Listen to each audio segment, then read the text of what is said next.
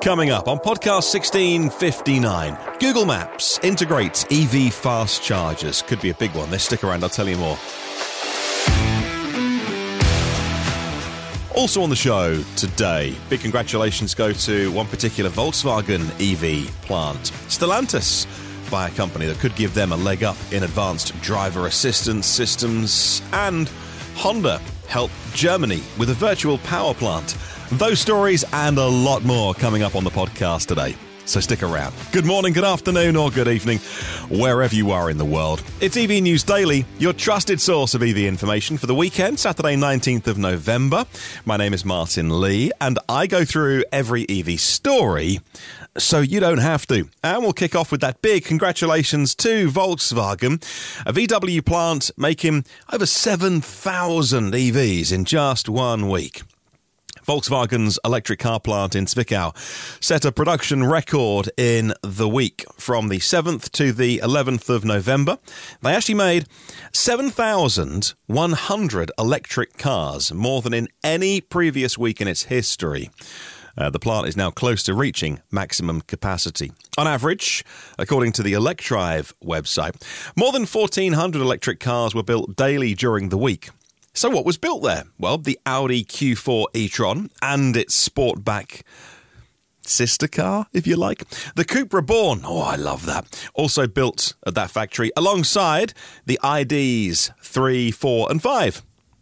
Now, Jens Rother, who is chairman of the General Works Council, said, "What we need are parts. The production record shows that if the supply situation allows it, the workforce can deliver. The demand for our products is unbroken, and we want to continue to drive forward the group's electric targets." I'll pop a link to Electrive in the show notes so you can read more. Next, General Motors announcing an additional $45 million investment at their Indiana aluminium die casting. I was about to think, do I say that? Which way round should I say it? It's aluminium, not aluminum. The aluminium die casting foundry to expand the facility's production capacity of EV drive unit casings. It comes on top of a previous $51 million investment announced last December, almost a year ago now, to prepare the Bedford operations for the upcoming Chevy Silverado model. At the time, they were already making bits and bobs for the Hummer, and work at the facility begins immediately. GM has 150,000 reservations for the Silverado EV. That was July, they told us that, so it's going to be more by now. And don't forget, there's the GMC Sierra, there's the Hummer to think about as well, so lots of parts needed for those vehicles and just more investment going into electric vehicles. All right, next in the news, and something that I joked about yesterday, kind of a half joke, a bit tongue-in-cheek, on the Inside EVs podcast. I was saying that of all the automotive software that's out there, a lot of it's very good, by the way. You very rarely get in a car these days and think, well, this software, this infotainment system is woeful. But if you are ranking the software, Tesla is head and shoulders above everything in terms of the EV usability, how granular you can get in terms of the EV stuff, how snappy it is, the navigating to superchargers, I think the Korean software is very good. I like it, but just having that big tablet experience, it suits me. I guess it's subjective. Let me know what you think, the best software out there in cars. But I was joking with all the layoffs at Twitter and Meta, and with Elon Musk, as his company now, laying off people who don't want to work remotely, which was a benefit of working at Twitter, I was saying, well, actually, I think car companies can do a lot worse than actually employing Silicon Valley people or, those people who are used to working in those kind of tech companies to bring just a different influence into the car industry. For so long, car companies bought in the software from their suppliers, and maybe they did it themselves, but it turns out, actually, maybe I wasn't far off. Jaguar Land Rover want to capitalise on the mass layoffs at Meta and Twitter as they accelerate their push to become a data-first company. Autocar.co.uk says that JLR is offering almost 800 vacancies across China, Hungary, India, Ireland, the UK and the US. Hybrid working patterns emphasised. That likely targets the kind of people leaving Twitter. Many are reported to have left the company purely a result of the policy change of Mr. Musk saying, well, you must be in the office. If you are in America, get on a plane and come to San Francisco, please. And so that's actually not a bad shout, especially, if there's someone who is a super tech person, Silicon Valley kind of person who is into cars as well, and that's a perfect coming together of what they're into. That's an amazing opportunity to work at somewhere like Jaguar Land Rover and make a real difference. Wait and see where that goes. All right, moving on. I mentioned VinFast yesterday. I should point out, by the way, I didn't on yesterday's podcast. I said they hadn't shipped any vehicles yet. That's not true. VinFast have shipped their electric vehicles. They are making them. I did a bit of a disservice yesterday.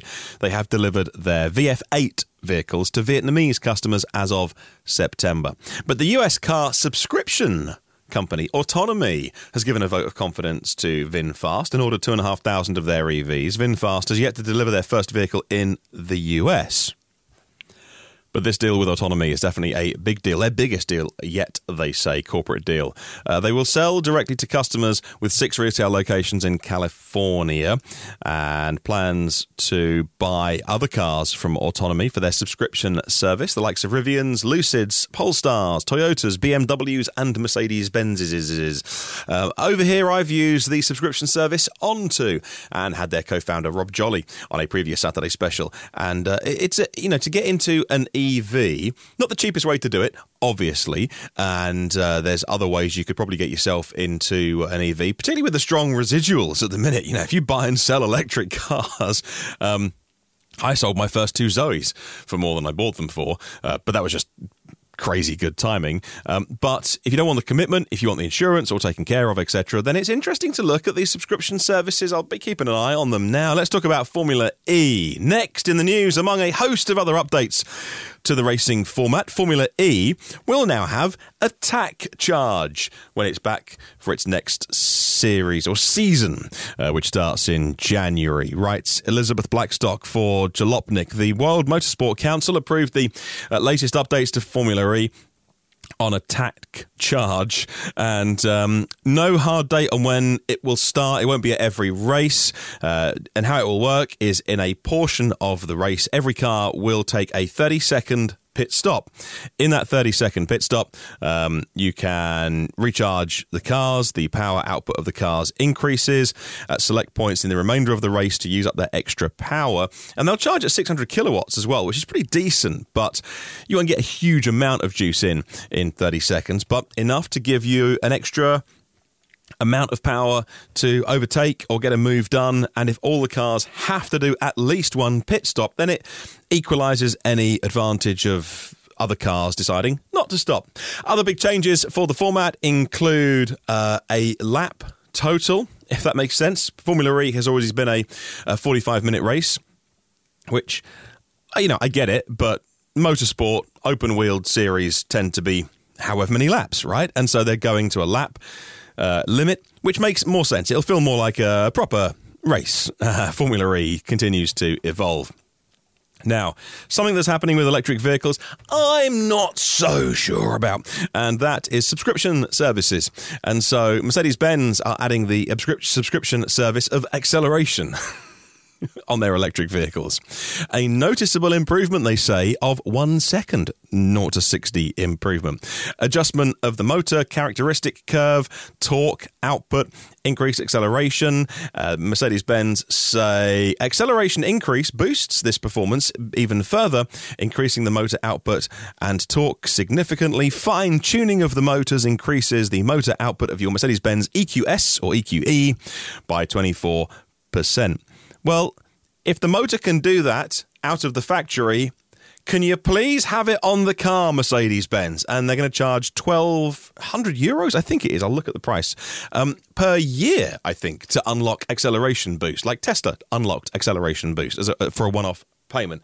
I think that the move to electric vehicles will bring many advantages, but the move to a software-defined connected car, if you want to be all hoity-toity about it, I don't like that at all. Now, all cars will become more connected, more software-defined, but I don't like the idea that if you want to unlock more performance, you got to pay for it. Look, it's been around in combustion cars as well, by the way, so it's not new. I just don't really like it. Now, let's talk about our headline story. Google Maps updating the maps to show fast-charging EV stations. An updated version of Google Maps on the Android and iPhone apps is rolling out with the ability to search for high-powered chargers. If you drive an EV, you can filter charging stations to find the most time-efficient stop.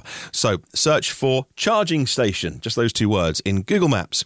And you should now see, a new option that allows you to filter out to show only fast charge stations. They define fast charge as 50 kilowatts or more. I think that's probably right, because then you start to get into definitions of what people call ultra fast charging, high power charging. Is it 150 or is it 350? So I get it. Well done, Google. Right, coming up on the podcast soon, we'll talk about mega charging ferries with electric power and more battery swap stations rolling out in Europe. Stick around, I'll tell you more. Let's talk about that Stellantis story. They've acquired a company that does artificial intelligence and autonomous driving. They're called AI Motive, and Stellantis have acquired them, they say, for their new electric vehicles to embed software for self-driving, artificial intelligence, expertise in silicon and software simulation.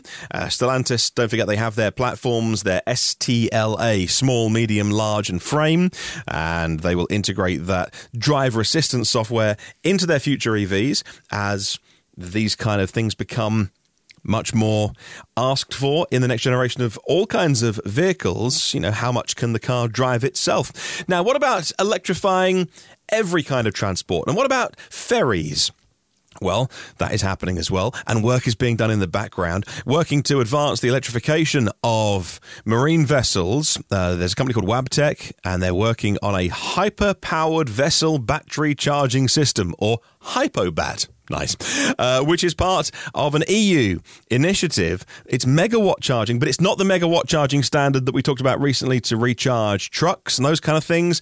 This is more about some sort of arm that will, you know, when a ferry docks in port, it will, some sort of arm would swing out and automatically connect up this big chunky charger and really be able to deliver a lot of juice into what would need to be lots of batteries as well. The project is developing a fully automatic and safe electric ship-to-shore connection system, and the consortium is looking to reduce that connection time to 30 seconds and increase the charging times, or rather reduce the charging times, I should say. Next, we'll talk about battery swapping, and NIO in Europe have opened up their first Swedish battery swap station just after the first cars went on sale in Sweden. The first battery swap station is on the E6 highway, which I'm reliably told between Gothenburg and Malmö is very busy. Unlike the vehicles that they sell in Norway and China, NIO only let you lease their vehicles in Germany, Netherlands, Denmark and Sweden. But that's changing next year, as I mentioned, I think yesterday on the podcast. Now, General Motors are working on fixing Teslas. GM dealerships have repaired thousands of Teslas over the years, it turns out. This was a point made on an investor deck spotted by Barron's, the website, and this slide simply said that they repaired 11,180 Teslas and didn't elaborate. So people started doing some digging into this, and GM's president Mark Reus talked about how GM dealers can make their own decision of what vehicles they fix and don't fix. Right to repair is a really big deal, and if GM dealerships want to tackle a Tesla repair, they are free to do so, and have been. That's interesting. Honda have just taken part in a virtual power plant trial in Germany, vehicle-to-grid technology, using Honda E's. They couldn't have picked a car with a smaller battery to do this in. Honda used the vehicles in a pilot project to balance the grid and provide extra power via CCS, bidirectional CCS chargers. Honda sees the development and this project as a step towards strengthening the role of electric vehicles and bidirectional technology. And I can't disagree with it, but can we stop doing trials, please, with 6 vehicles here and 10 vehicles there to prove a point? We know it works. Bidirectional CHAdeMO or CCS, supporting the grid, supporting homes. I'm sure it's fabulously complicated to make work, but we know it works. So come on, let's have some bigger breakthroughs in this area. And finally, the US is investing in its electric grid. Now, everyone who knows nothing about electric vehicles will tell you, but when we all plug them in at the same time, it's going to cause blackouts. Well, there will be areas where the grid needs to be strengthened, reinforced, maybe at a local level. And the US Department of Energy is making $13 billion available to upgrade and expand the US electrical grid. Offered under Biden's infrastructure law, the $13 billion is called the Grid Resilience Innovative Partnership, or the GRIP program. Biden's GRIP program generates 100% clean energy by 2035 and ensures that everybody has access to affordable, reliable, clean electricity. Very important when we're recharging our cars as well. And that's your podcast for today. Thanks to everyone who supports the show on Patreon. Our premium partners, Phil Roberts of Electric Future, Brad Crosby, Porsche of the Village in Cincinnati, Audi of Cincinnati East, Volvo Cars of Cincinnati East, National Car Charging on the US mainland, and Aloha Charge in Hawaii. Derek Riley's YouTube channel, it's called EV Review Ireland, and you should subscribe and comment and like and all of those. Richard is at rsev.co.uk for buying and selling EVs in the UK. Octopus Electric Universe, global public charging made simple with one app and one map. Book your stays in Devon in 5-star luxury at millbrookcottages.co.uk. And our latest sponsor, LeasePlan Electric Moments, providing all the tools and guides that EV drivers need. Have a good and see you tomorrow. And remember, there is no such thing as a self-charging hybrid.